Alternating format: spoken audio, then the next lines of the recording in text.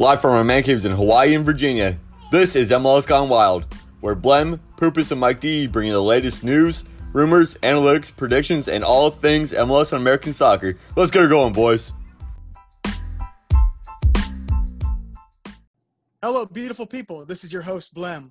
Welcome to Season 2, Episode 11 of MLS Gone Wild, and welcome to Phase 3 of the MLS regular season play. What up to my people? This is Poopus, your man. Welcome back for another episode. Let's get it going. How we doing, boys? How we doing, listeners? This is Mike D. It's Thursday, one of my favorite days of the week, if not my favorite, because it's Mexican night. Now, to all of you out there that might be listening, you might ask, what does that even mean?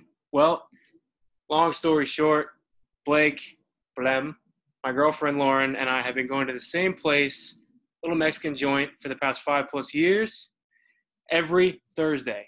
We love their food, we know the people, and we have started almost a cult following, some of the friends and family. So it's always a good time, and who doesn't love a low-cost margarita with loaded amounts of tequila in it? I think they're $2.25. Is that correct? $2.75. $2.75. I'm 50 cents short. I'm very sorry. Mike D, can you cover me? Got you. I don't get paid to podcast, so I need somebody to cover that 50 cents. Wow. I'm just saying wow right now. All right, so in this episode of MLS Gone Wild, we'll be discussing our goals of the week from last weekend's matches, the race for the top spot in the Eastern Conference, Gonzalo Higuain's debut plagued by his missed PK, and an update on the Colorado Rapids COVID-19 situation. Let's start off with the fun stuff, fellas. The final week of Phase 2 of MLS Return to Play gave us 30 goals in 12 matches. Of the 30, Mike D and Poopus, which one was your goal of the week and why? So, I shall go with the Chicago Fire against Atlanta game. You know, Chicago Fire beat them 2-0. And Fabian Herbers had a great little half volley off a through ball from Jimenez in the 7th minute. Fucking made I want to say 18-yard run to the box. Had a nice little flick of the foot with the ball. Landed perfectly right in front of him. Volleys it a little bit, right past the keeper for Atlanta. And I mean, come on. Anybody's beating Atlanta nowadays because Atlanta's just fucking trash. Straight up trash now. But I thought that goal was a thing of beauty. After making that run and doing a little flick of the foot with the ball, oh, absolutely beautiful. Now, I have a quick question, Poopus. Was it in quotes a flick of the foot, or was it a bad touch that led to the half volley? That was a flick of the foot. Hey, all right. It's a goal. It's a goal, so that's all that matters. That's all that matters. I know there were 30 goals scored. For me, the goal of the week came against our beloved Columbus Crew against Toronto FC. You hate to see it, but Richie Laryea receives the ball from Marky Delgado in the midfield, passes it over to the right side. He's going up against Milton Valenzuela, does a small feint that absolutely destroys this man, throws him off kilter, gets enough space to dribble through him. Pedro Santos comes flying in, try to defend him. No chance. No chance at all. He does a little cut with his right foot to his left, creates more space for himself, takes another touch inside, and Williams comes in, can't seem to defend it. Richie Laryea with no angle smashes it low and hard in between Eloy Room's legs. You hate to see it. I hate to see it. As Columbus Crew fans, we all hate to see it. But this is the goal of the week for me because of the composure that Laryea had to take on 3 defenders or 3 Columbus Crew players to get as close as he got to the goal and put it away. Some would say, yeah, with no angle, Eloy Room should stop that goal. But you know what? When you have as much composure and you have the technical ability that Richie Laryea has to take on 3 Columbus Crew players, to get that close to the goal, sometimes you need a little bit of luck. And he got it. Let me just interject here. Chicharito had the same kind of opportunity for the LA Galaxy this week, didn't score a goal. the Canadian international, Richie Laryea, looked a little bit like the number 10 in the Argentina jersey. Lionel Messi flying down that right side and cutting inside. But you got to go back to Chicharito is also trash. So he hasn't scored a goal. He hasn't been good. He's been the demise, I think, of LA Galaxy. But, the goal of the week for me goes to Richie Laryea, not only, because of that, he also was the player of the game and the player of the week, according to the MLS. 2 assists and a goal in that game. Absolutely stunning performance. All these things I hate to say, but I'm trying to remain unbiased. Fantastic goal from the lad. You just got to make sure you keep the 5-hole closed, though. Make sure to keep the 5-hole closed. That's facts. That is facts, but it's difficult to do, man. When the goal is that big, you gotta make yourself big. So, absolutely. Unfortunate for Eloy Room there, and well deserved by Richie Laryea. 2 assists and a goal. That warrants a MLS Player of the Week. So good for him. Canadian international doing big things. Him and Alphonso Davies, Mark Anthony Kaye also Canadian international. So we got some Canadians doing big things in the MLS. Guys, my goal of the week comes from a team who was winless since the MLS's back tournament. San Jose are winless no more thanks to a 94th minute game winner from Jackson Yueill. With 1 minute and 15 seconds left on the clock until the 4 minutes of stoppage time expired, the San Jose Earthquakes earned a throw-in deep in LAFC's defensive third. 16-year-old Cade Cowell receives the throw-in with 3 black jerseys surrounding him. He puts his strength on display as he took the ball and all 3 defenders to the corner, leaving his teammate Christian Espinoza wide open at the corner of the 18. After a pullback, Cowell got a lucky bounce to find Espinoza. Espinoza takes the ball in line, avoiding some really sloppy LAFC defending before finding a slashing Jackson Yueill at the near stick to score the game winner. For me, it was as much about the celebration as it was the goal. The sideline absolutely erupted after the goal, and rightfully so. Over the last month, the Earthquakes have suffered huge losses, 5-1, 7-1, 6-1, and 5-0. So they have every right to celebrate. If you remember, this is the same team that popped the blue smoke on the sideline at the MLS's back tournament after a 98th minute game winner from Shea Salinas. Boys, this team may be bad, but they sure as hell aren't boring. They've been boring since the MLS's back tournament. So I knew that was coming. So they aren't boring. Every game that they play in, you want to watch because there will be goals. Like I just said, they're 5-1, 7-1, 6-1, 5-0. They themselves they're not boring. Their style of play just allows the other team to create chances. So it's always fun to watch when San Jose is on the field because goals are coming. Yeah, it goes back to the terrible MLS defenses that are out there right now, though, to be honest. And that's a big part that what we've seen since MLS's back tournament, that MLS defenses are complete trash for some of these teams. There's no defense at all. And if you take a close look at it, if you go to the standings and just look at the goal differential, goals for, goals against, in the Western Conference, they're giving up substantially more goals than the Eastern Conference teams are. They're giving up goals in bunches in Western Conference matches. But before we really get sidetracked, Jackson Yueill, okay, U.S. men's national team player, pool player. His run, he started at the top of the 18 before the ball was played into Christian Espinoza, and he made a slashing run in between both of the center backs towards the near post, and he did a cheeky little – I didn't know what to call it. So I'm going to call it a cheeky Cruyff of a finish. He let it run past his front left foot, and just like Giassi Zardes did a couple weeks ago with that back right foot, just kind of flicked it in the back stick. So it was a very creative finish, and it was very important for that team that desperately needed a win. And even though they only have 14 points and sit bottom of the Western Conference, they're only a couple points out of the bottom spot in the Western Conference playoffs. So huge win for them. And for Almeida, their head coach, it's a huge win for him. I don't want to say he's on the hot seat, but they need to do something big in the offseason, sign some more players. He plays a very unique system, but he needs some more playmakers on that team other than Vako.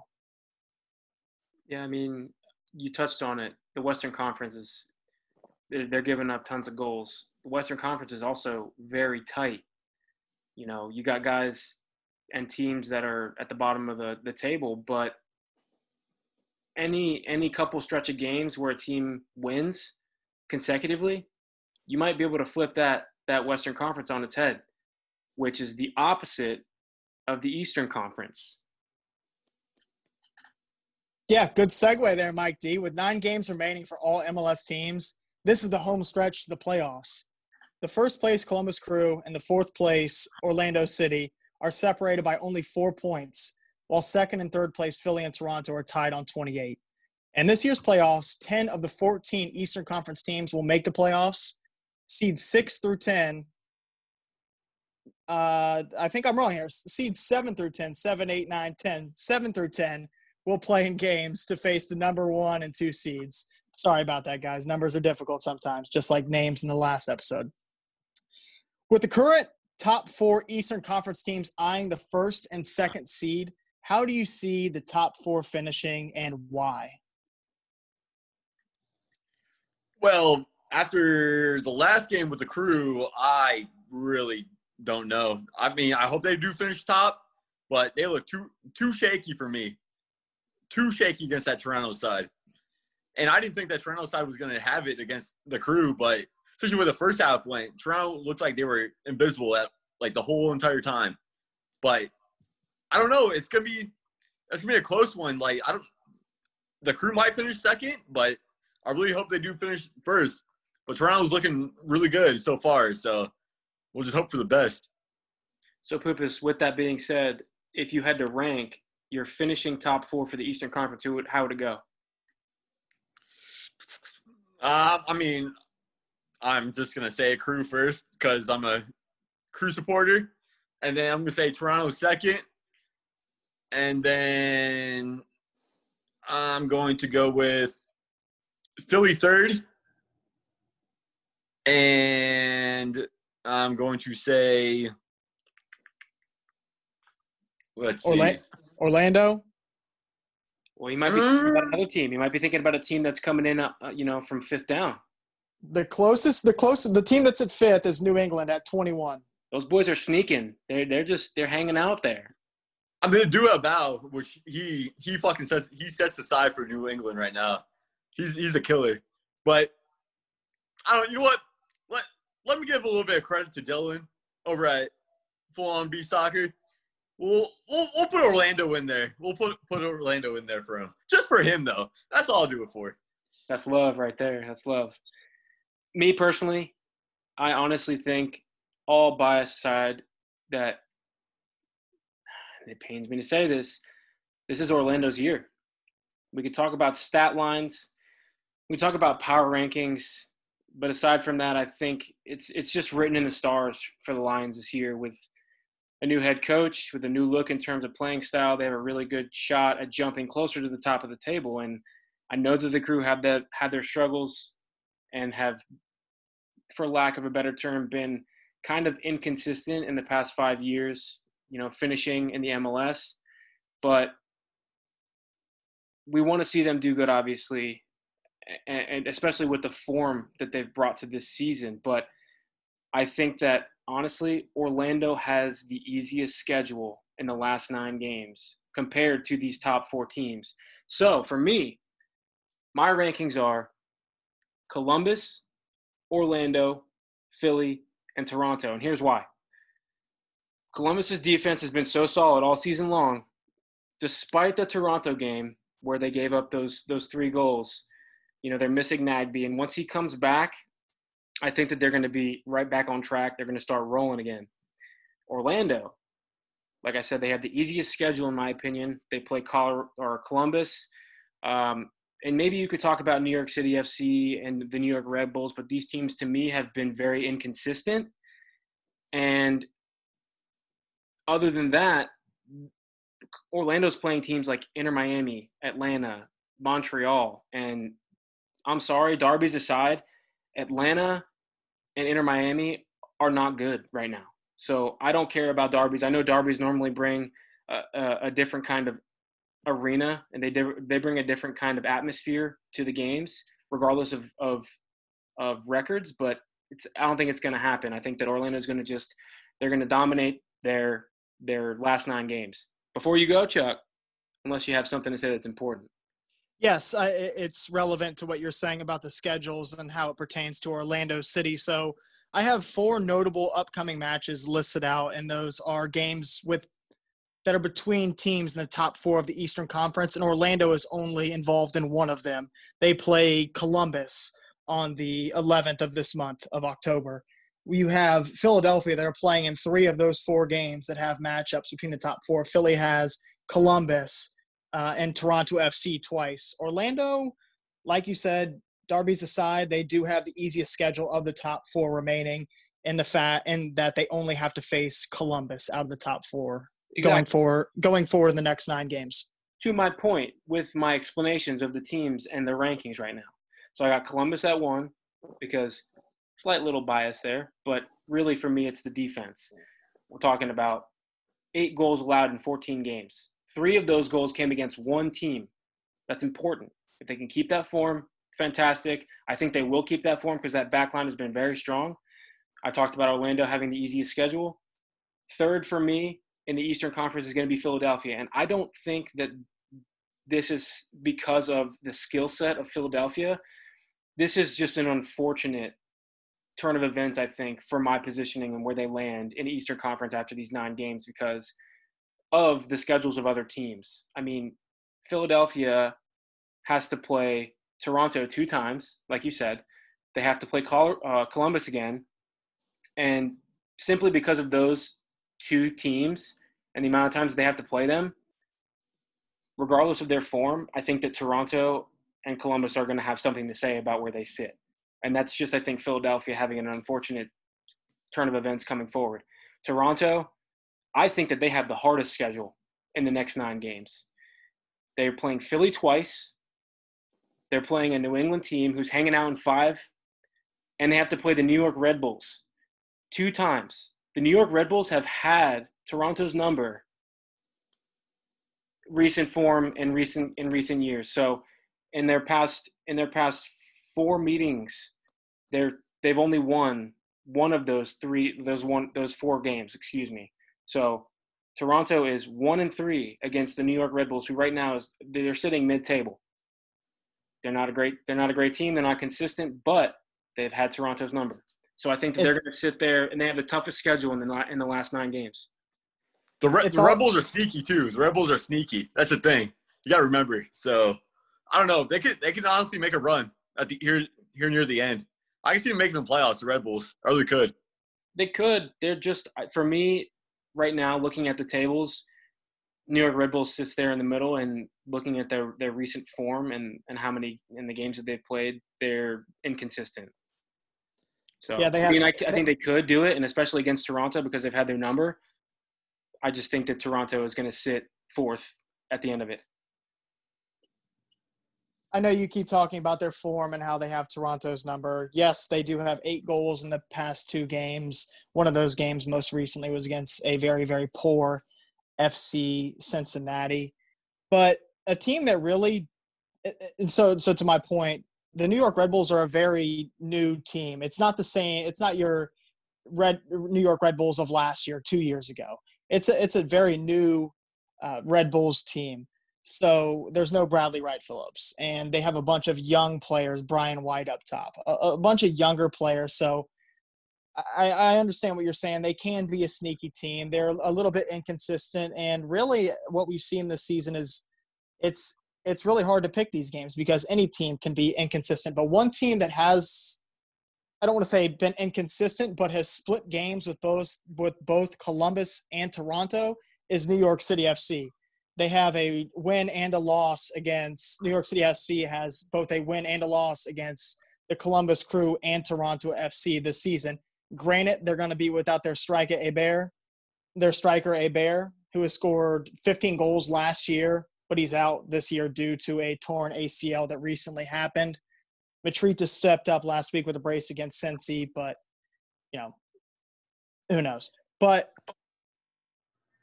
boys, my top 4, I want to say the Columbus Crew is going to finish atop of the East. I've seen it happen too many times. I've seen the Columbus Crew crumble. I'm not going to say they're going to crumble this year, but I don't think they're necessarily going to completely rise to the occasion to win the Supporters Shield and win the Eastern Conference. For me, after seeing that last game and seeing the adjustments that Greg Vanney made against Caleb Porter's Columbus Crew SC, I think that Toronto FC are a more well-oiled machine. They're a better overall team than the Columbus Crew are. Columbus Crew may have some better pieces, but as a team, Toronto FC, I believe in my mind, is a better team. And the fact that they can make these adjustments at halftime and come out and score 3 unanswered goals proves to me that you are an elite team, like I spoke about in the last podcast. They're elite up there with like the Seattle Sounders. They are the Seattle Sounders of the East, Toronto FC are. So I foresee Toronto FC finishing atop of the East this year. I do see the Columbus Crew keeping pace, and I see the Columbus Crew finishing second, and that might be by no more than 3 points. By no more than a game do I see Toronto FC taking the East from the Crew. After that, I do see Orlando sneaking in there. Orlando scores goals all over the pitch. Ruan out wide right, their right back. He does really well with Christian Mueller out there right as well. Your whole team is absolutely stacked. Nani out left, DK up top. Their team is stacked. They have goals everywhere. I would be a shame of myself if I didn't mention Pereira at the number 10. Pereira, their new head coach, has done a great job of creating a system that he wants to implement in Colombian soccer that he used to play and that he wants to see them play. I do see them continuing to score goals, continuing to win games, continuing to surprise people, and finishing third in the Eastern Conference. And I am going to close that out by saying Philadelphia, we just had Brendan Aronson on the podcast. They currently sit in, what did I say? They're tied for second place with Toronto. I foresee them finishing fourth. And I'm not really, this isn't a slight to any of these teams. It's going to be very competitive down the stretch.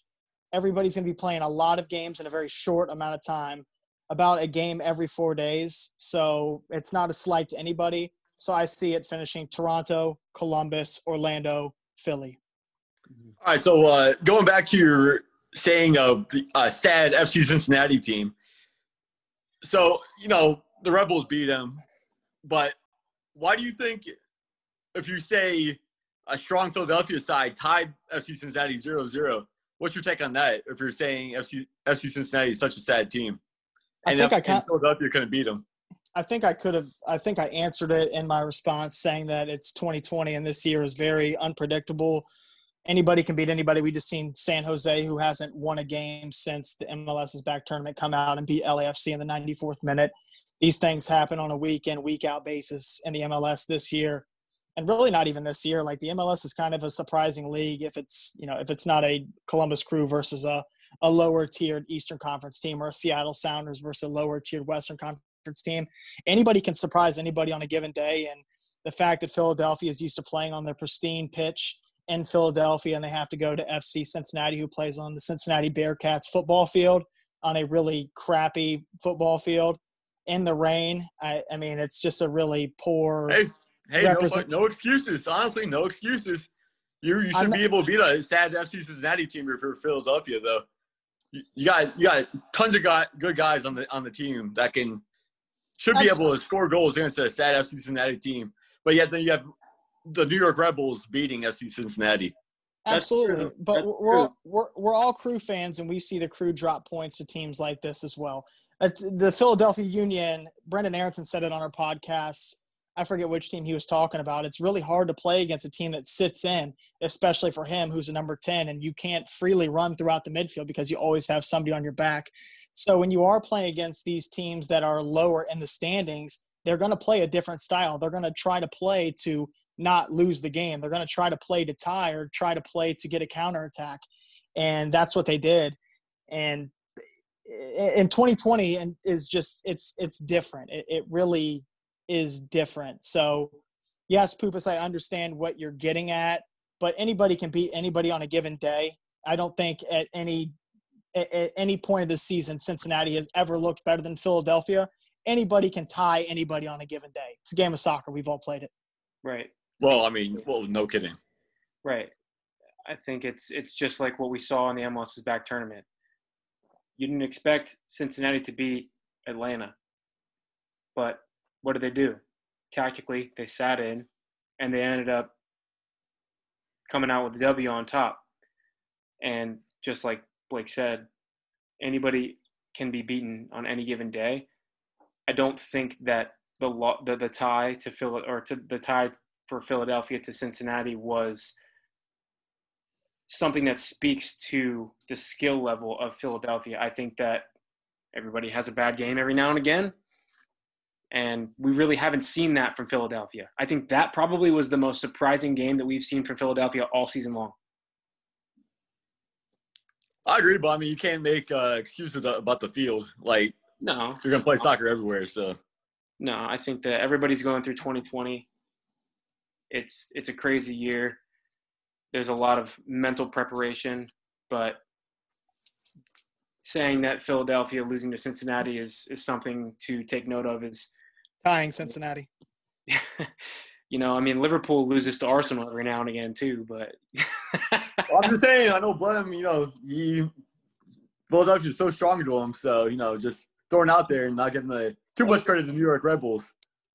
I mean, they're a very strong team. You can't not put Philadelphia and the New York Red Bulls in the same category this year. You just can't. Not this year. Well, no, but, I mean, New York Red Bulls are a sneaky team, so, you got to give them a little bit of credit of, whooping the ass on FC Cincinnati. Sneaky, see, you say sneaky, but sneaky to me is almost the same as inconsistent. It's just kind of like a euphemism. You almost exactly. I mean, they are inconsistent, but they've always been a sneaky team when they've struggled. I wouldn't say they've been sneaky always. New York Red Bulls is a very prestigious team, which I got corrected for in a previous podcast. But New York Red Bulls this year, like Blake said, without Bradley Wright Phillips and some of these key players that they have had in the past, their form is not the same. And to me, it's inconsistency. To you, maybe it's sneaky. And you might be right. I mean, sitting at the mid-table like that, when there's as many many teams that are going to make it into the playoffs, absolutely they can make a run. But they have to be consistent to do so. We'll just see what happens. That's all we got to do. All right, so since we're talking about the Red Bulls, guys, there is a 7-point gap between – no, I'll correct myself. So between Orlando City, who has 26 points, and New England, who has 21, there's a 5-point gap between 4th and 5th. Do you think that there's any teams below that 4th place line that can make a push for the top 4 in the East? Well, I don't have the standings up in front of me, Chuck, and I don't know it all by heart. So I'm going to say no, honestly, because from what I remember seeing earlier today and the research that I've done, anything below 7 isn't a factor. I think that your bigger threats are going to be New England, the Red Bulls, and New York City. Anything under that is not a threat, in my opinion. And then all these other teams, like underneath the table, are going to try to beat these teams higher up already to knock them down. So, I mean, the standings can switch at any moment. And we talked about it a little bit, Blake, you and I at dinner, about the Western Conference versus the Eastern Conference. The Eastern Conference is very top-heavy, right? So 1 through really 6, in my opinion, and you could throw 7 in there because they're probably close to 6, but 1 through 7 doesn't really have a shot. The Western Conference is a totally different topic of conversation because you have teams that are 1, 2, 3, 4 points within being from 9 to 5 or from 9 to 4 or whatever the case may be. So in the Eastern Conference, no, I don't think that there's teams that are below 7 that can make a run and make it in. All right, so I got a team that's below 7. We got the Montreal Impact sitting at 16 points. They've beaten Toronto. That's their one big notable win of the year. They beat Toronto 1-0 on September the 1st. The reason I'm bringing them up, Mason Toye, ex-Minnesota United FC player, was just acquired via trade for $600,000 and a 2021 Super Draft pick. In his 2019 season, he recorded 6 goals and 3 assists in 820 minutes. Toye recently lost his spot in the starting 11 after Minnesota United signed veteran striker, ex-Columbus Crew striker, Kai Kamara. With Montreal having the ability to move Kyoto out wide, Toye will be able to get valuable minutes in his natural position under impact coach and, come on, you Gunners, Arsenal legend, Thierry Henry. What are your guys' thoughts on that move? And do you guys think that Montreal can move up from that 8th spot? I don't think Montreal's just confused in general. They're totally confused. You lost to a team 4-1. Speaking of, it was the Red Bulls too. So I don't know. They haven't been good all season. So I really don't. He's gonna score a goal maybe here and there, but I don't see him doing anything. Not making the playoffs. Sure. Great acquisition for the Impact. Gets to play under Thierry Henry. Fantastic. The Montreal Impact are an afterthought. Maybe they move up a couple spots, but to me, they're not making an impact, pun intended. So, no. For me, it's not happening for them. I think that, like you said, we talked about it a little bit. This team has given up a lot of goals, and they probably should have signed a defender before they signed a striker. So to give our listeners a little bit of context, outside of the top 4 of Columbus, Philly, Toronto, and Orlando, Montreal has actually scored the 5th most goals in the Eastern Conference with 20 goals scored. Okay, and they really don't have a great striker right now.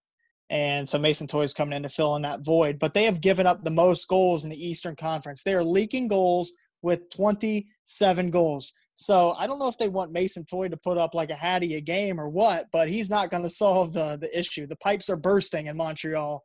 So Thierry Henry's really got to he's got to fix the back 4, almost the back 6, because he plays with wing backs. Agreed. But so I'm a huge Arsenal fan. Mason Toye is a physical, lanky, fast striker that can get in behind. Do you think that Thierry Henry is going to have a positive impact on his career in the MLS? And I did see a quote today from Adrian Heath saying that Adrian Heath would like to see, and Mason Toye would also like to see for himself, to go overseas as he's only 21 years old.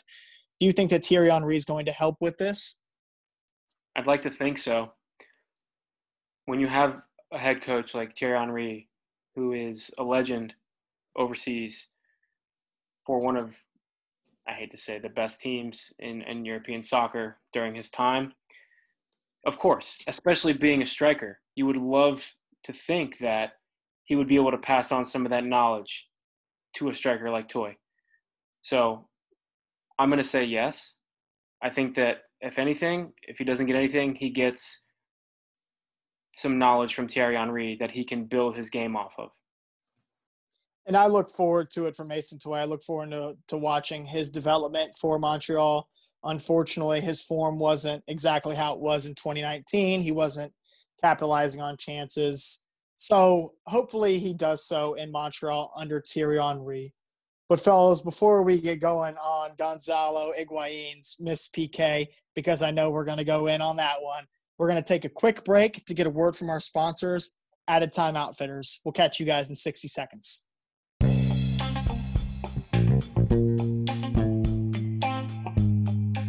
We all love the beautiful game. We spend countless hours watching, tweeting, discussing, playing, and talking about the sport. And we all have our favorite memories when our teams made history. Moments like Liverpool's miracle in Istanbul or Celtics' 2-1 triumph over arguably the best Barca side ever. Those moments that keep us coming back for more. But what if you could carry those moments with you all the time? Added Time Outfitters creates soccer-inspired wristbands that let you wear those memories on your wrist. Each reversible, elastic design gives supporters of the beautiful game a unique way to rep their favorite team in any setting. With wristbands for your favorite teams from across Europe, the USA, and beyond, each Added Time design incorporates a 90-minute story from that famous match. Check out all 24 of Added Time Outfitters' current designs on the web at www.addedtime.com or follow us on Facebook, Instagram, or Twitter at Added Time Outfitters. All right, guys. Welcome back to MLS Gone Wild Season 2, Episode 11. Thank you guys for sticking with us through that quick break from our advertisement from Added Time Outfitters. Please use code MLS Gone Wild. I lied to you. Gone Wild, GONEWILD, Gone Wild, all one word, at checkout to get 10% off of your entire order. Again, Added Time Outfitters. At checkout, use Gone Wild, GONEWILD, at checkout to get 10% off. So, like I said right before the break, we were going to get into this Gonzalo Higuain, his debut and his missed PK. So, Gonzalo Higuain, the $7 million man, the highest paid MLS player in the MLS this season, the prolific Argentine striker who scored 250 club goals for clubs such as Real Madrid, Napoli, and Juventus, made his MLS debut for former teammate David Beckham's Inter Miami SC on Sunday night in a 3-0 loss to the Philadelphia Union.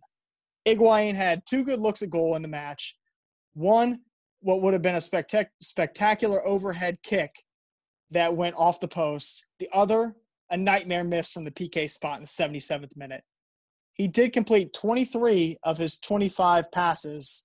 However, with that being said, what were your thoughts on Gonzalo Higuain's PK miss and his overall debut performance? I mean, to start off, nobody's perfect. So everybody's going to have a missed PK. Look at Chicharito. Even before this man came to Inter Miami, Chicharito is the big name on the campus for the MLS. And look what that man has done. Absolutely nothing. So he comes into Inter Miami and misses a PK. So what? He still looked really good on the field for Inter Miami. So I wouldn't lose all hope with him. He looked a lot better than what Chicharito has ever done for LA Galaxy. So, I mean, nobody's going to be perfect, though. You're going to miss a PK. All right, whoop-de-doo. I agree. It was his first game. It was his debut. So nobody's perfect. You're right. However, this man is regarded as one of the most prolific goal scorers of his generation. You can't finish a PK. I mean, I'm talking 107 goals in 190 appearances for Real Madrid, and you can't put away the soccer equivalent of a basketball free throw? This is shocking to me. Blake said he's got 2 good looks on goal, right? Really, he had 3 good looks on goal. He had a 13-minute shot on goal that went just over the bar. He had almost a bicycle kick, probably 7 minutes after that. And then he goes in the 75th minute or so to take a PK. You got to put that away. And this isn't the first time we've seen this in recent history with Higuain. With this missed PK, this is now his 4th consecutive missed PK attempt, dating all the way back to 2018.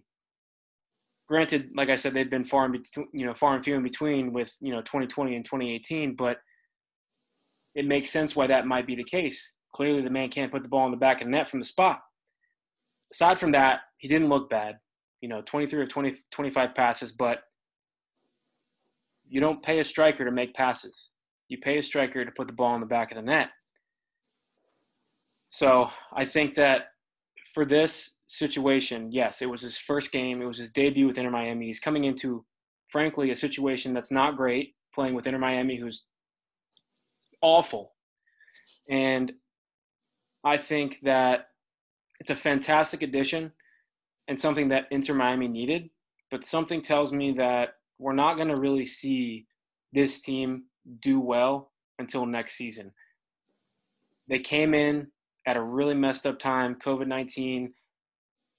A lot of things, for me, come down to mentality, right? So a lot of things to think about. When you're a good team, you gel well and you mesh well, and everybody's on the same page. And that comes from experience. You have teams like the Columbus Crew. You have teams like Toronto FC. You have teams like Philadelphia who have been doing this and doing this and doing this. And Inter Miami comes in 2020, and they're brand new. They're figuring all this stuff out. So for me, I don't think Inter Miami is a lost cause. I think that the signing of Higuain was fantastic. I thought that his performance in the first game really wasn't bad. I think that they're going to figure some things out in the offseason, and we're going to see a different Inter Miami team come 2021.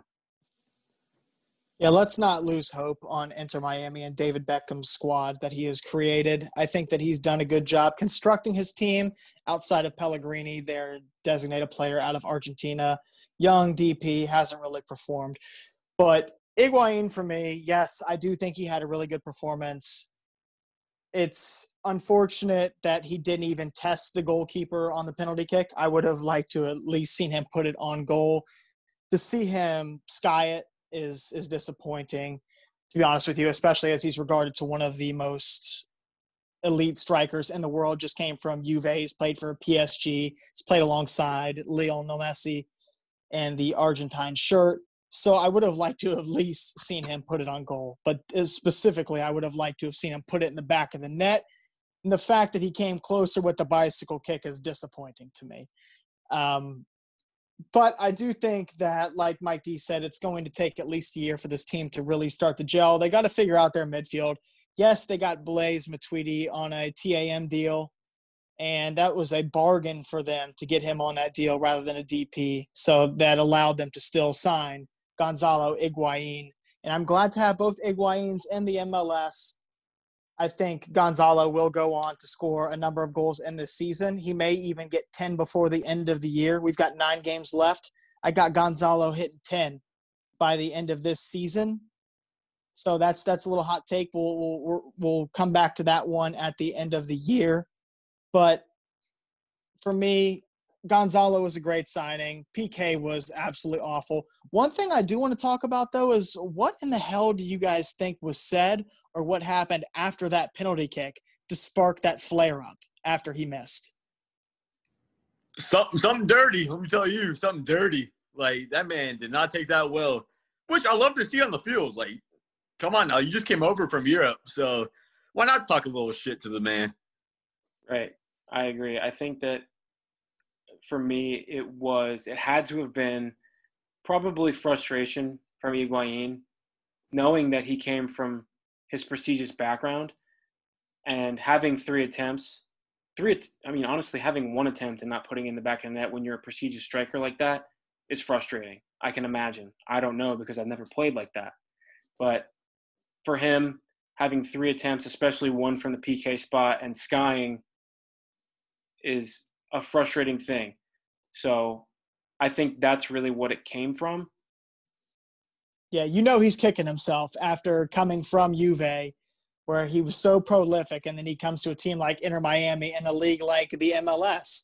When he was over there, and the guys on Juve probably heard that he was going there, him and Blaise, they're like, the MLS, you kidding me? We could dominate over there. And to be honest with you, Blaise Matuidi hasn't looked like that great of a midfielder over here in the MLS.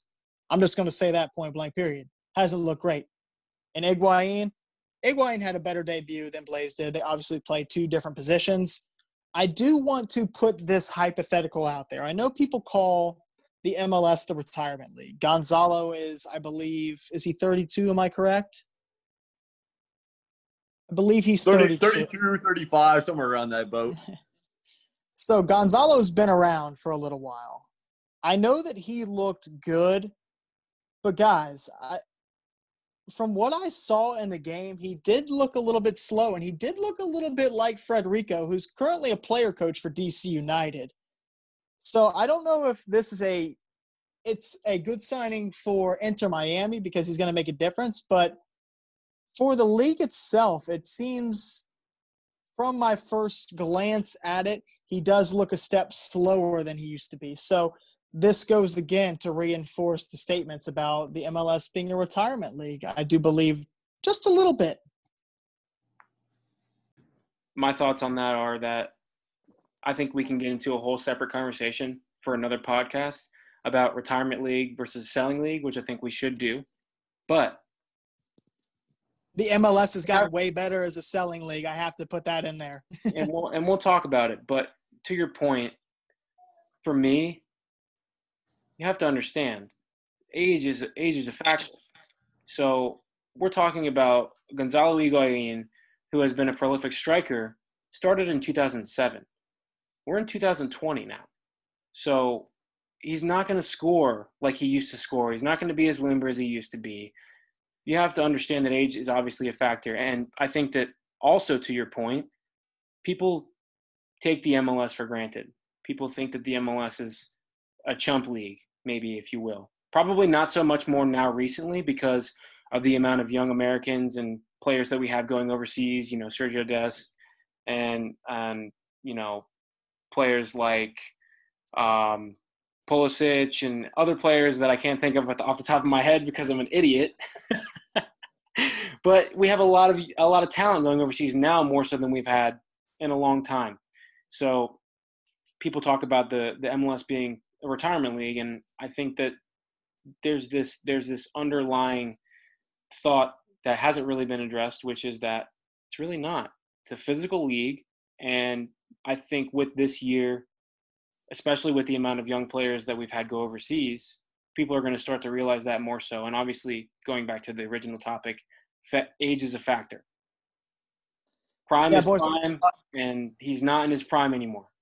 I mean, who's going to turn down $7 million and live in Miami, to be honest? So, I mean, why not? Why not retire there? All I'm doing is trying to stir the pot, boys. It's equivalent. It's equally a retirement league as it is a selling league. The MLS has done a really good job over the past few years at trying to make it a selling league and developing their young players. Great signing for Gonzalo. I predicted 10 goals in 9 games for Gonzalo. So let's see how that goes. All right, guys, let's track that so everybody at the end of the MLS season come December can call me an absolute idiot. Extreme hot take. It's so hot, scorching. I got my fly swatter. I'm using it as a fan right now, personal fan. But Pupas just talked about moving to Miami. Florida is a hotbed for COVID. But let me tell you, the Colorado Rapids, their upcoming match for Sporting Kansas City has been postponed to October 21st, and their upcoming match versus Portland will also be postponed due to 19 players and staff testing positive for COVID-19. The last scheduled regular season matches will take place on Sunday, November 8th, which means teams will be playing every 4 days starting this Saturday. Colorado, who are 5th place in the West, will have less than that. They'll be playing about every 3 days due to postponements. How do you think these COVID-positive cases will affect the Colorado Rapids' chances at making a push for the Western Conference top 4? I got one word: complacent. That's what they are. I'm confused. I need you to explain yourself. So what they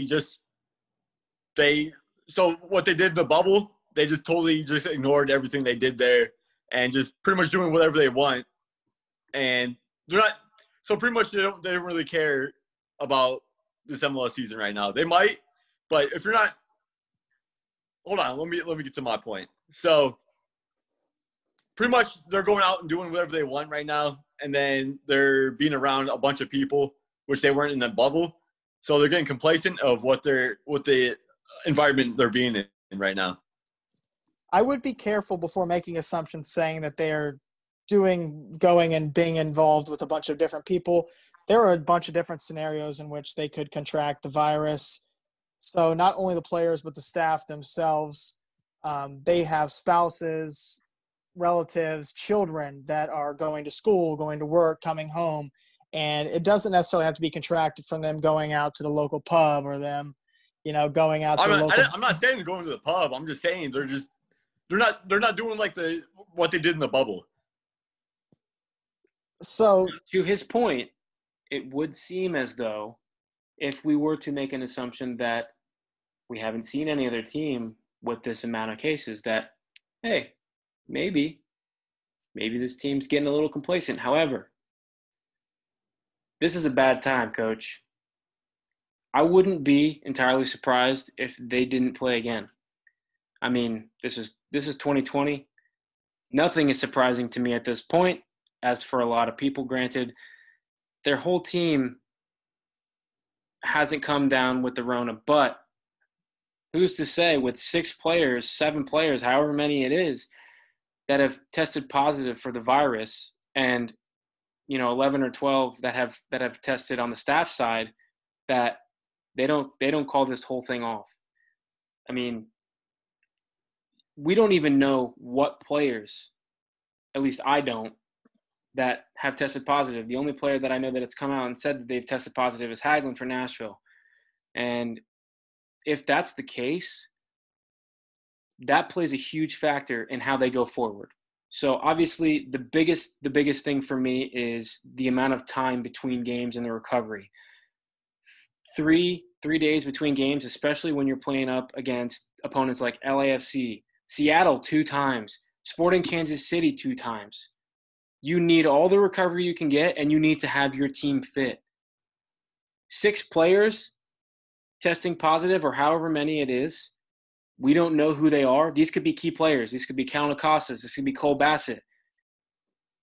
So that plays a huge role in it. Now, granted, if these aren't the players that are testing positive and it's maybe players on the bench or whatever the case may be, it still obviously plays a factor. But I think the biggest thing combined with that is the amount of rest time they're going to have, especially against the opponents that they're getting ready to face up against.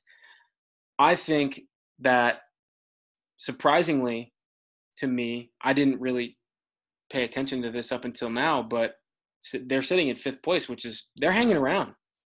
This team's hanging around. They're managing to get wins. They're managing to get draws, and they're sticking around in mid-table, which is great for them. But with this COVID-19 and the positive cases that have come up recently, it's going to be detrimental to them, especially when we learn more about what players actually are testing and are not going to be, or testing positive and are not going to be able to play.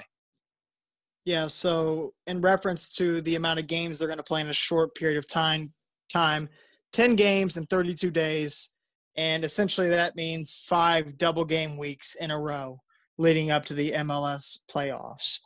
So, yes, the rest period between games is going to be a factor.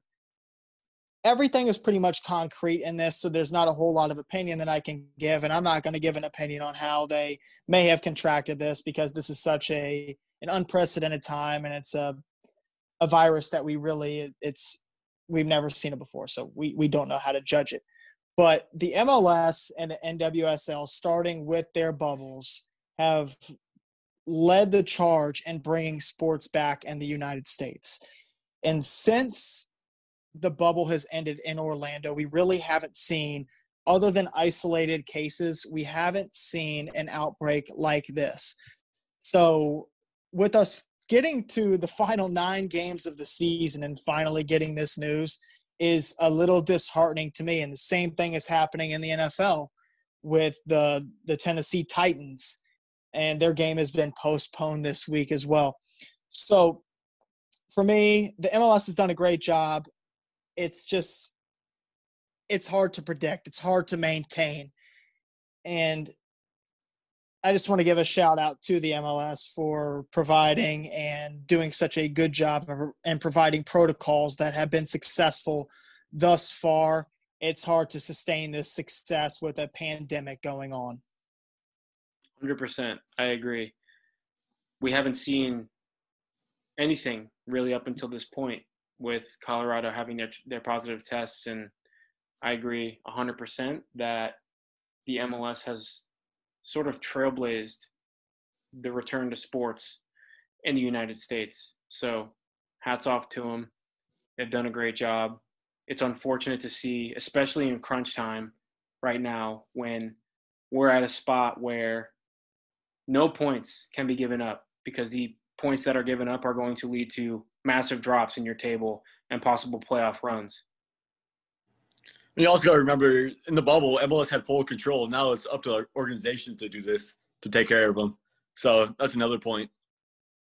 Yeah. Yeah, and I don't think that any organization is doing a bad job at maintaining and supervising their players. I think everybody's doing the best that they can, because since the restart has happened, I think the players in the league has proven that they are dedicated to finishing this season as wholly as possible. And something like this, unfortunately, we haven't talked about it, and it's kind of like an unspoken word. You know, you don't want to talk about it, but unfortunately, something like this was probably going to happen. And we've already seen it happen week 4 of the NFL. So, you know, the NBA has gone the whole time. They're in the bubble right now in the NBA Finals between the Lakers and the Heat. They've been in the bubble the whole time, so they've kind of avoided any kind of social interaction. But with teams going back their regions and their home markets. In a perfect world, we would like to think that it would work 100%, but realistically, there were going to be isolated cases, but we also had to go ahead and prepare ourselves for the worst for a mini outbreak within a team. Yeah, of course. I think, but you almost, for me personally, after the MLS was back, you almost kind of forgot about it. You didn't hear about these cases, and I thought it almost seemed like a normal. We were back, MLS was playing regular season games, going this place and that place. And Mike D, let me interrupt you, and that is exactly what sports is here to do. It's to distract you from what is really going on, and that is exactly what it did until reality smacks us right back in the face. Of course. I agree 100%. It's definitely disappointing to see. I hope that they are able to continue playing. I hope that these players that are isolated are able to be quarantined and come over their sicknesses with minimal symptoms and get back to regular season play and finish out these games that have been postponed so that we can have some sort of normal ending to the season. Yeah, with all that being said, since we're talking about the Colorado Rapids, I'm going to go ahead and announce our next guest. For anybody that is still listening to this podcast, probably about an hour in at this point, our next guest has 4 goals and 4 assists in less than 600 minutes.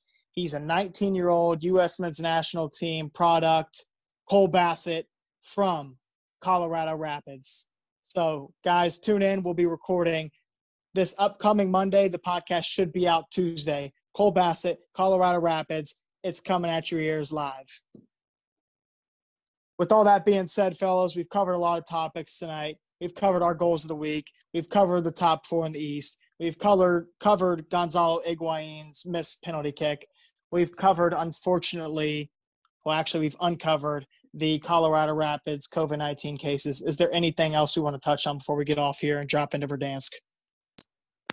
No, honestly, I think we covered a lot. Looking forward to next week. Looking forward to chugging some beers, enjoying my weekend, and everybody else's weekend. So everybody take care and stay safe. Poopus wasn't going to mention it, but his birthday is Saturday. Is your birthday Saturday, Poopus? Stole my thunder. Yep, sadly. Stole my thunder, man. Chuck. Stole my thunder. Oh, man. How old? Poopus, what are you going to be, like 45? Pretty damn close. 29 on the dot. Oh, man. Guys got another year till dirty 30. All right. Too old. Too damn old. For me, thank you all for listening. It's been a great podcast. It's been a great conversation with the boys, as always. We've covered a lot of good topics, I think. We have a really big episode coming up with Cole Bassett. We have another surprise bonus coming up in midweek. Can't wait to let you guys know about that. Until then, everybody, wear a mask, stay safe. Obviously, this COVID has reared its ugly head again. And until we meet again, everybody have a good time. And if you can't have a good time, stay safe. And listen, you can't be good, be careful. Hey, Mike D wants you guys to stay safe. Stay safe. I can't even talk. He wants you guys to stay safe, okay? Yeah, right. You might as well just stop talking right now because you can't even say it. So I will. I'm having a very hard time saying the word stay. But anyways, guys, you guys can check us out anywhere you listen to podcasts.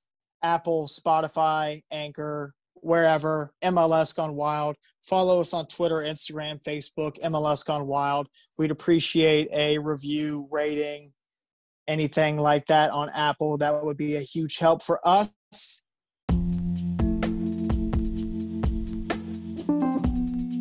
In the meantime, until we come at you guys again next Tuesday, again, interview with Cole Bassett next Monday, Colorado Rapids standout homegrown player, youngest homegrown player in Colorado Rapids history. Cole Bassett, interview with him Monday, out Tuesday. Check it out. We'll bring you guys the links. Until then, you guys stay safe, stay home, stay healthy, go Crew, wear a mask. We'll catch y'all next week.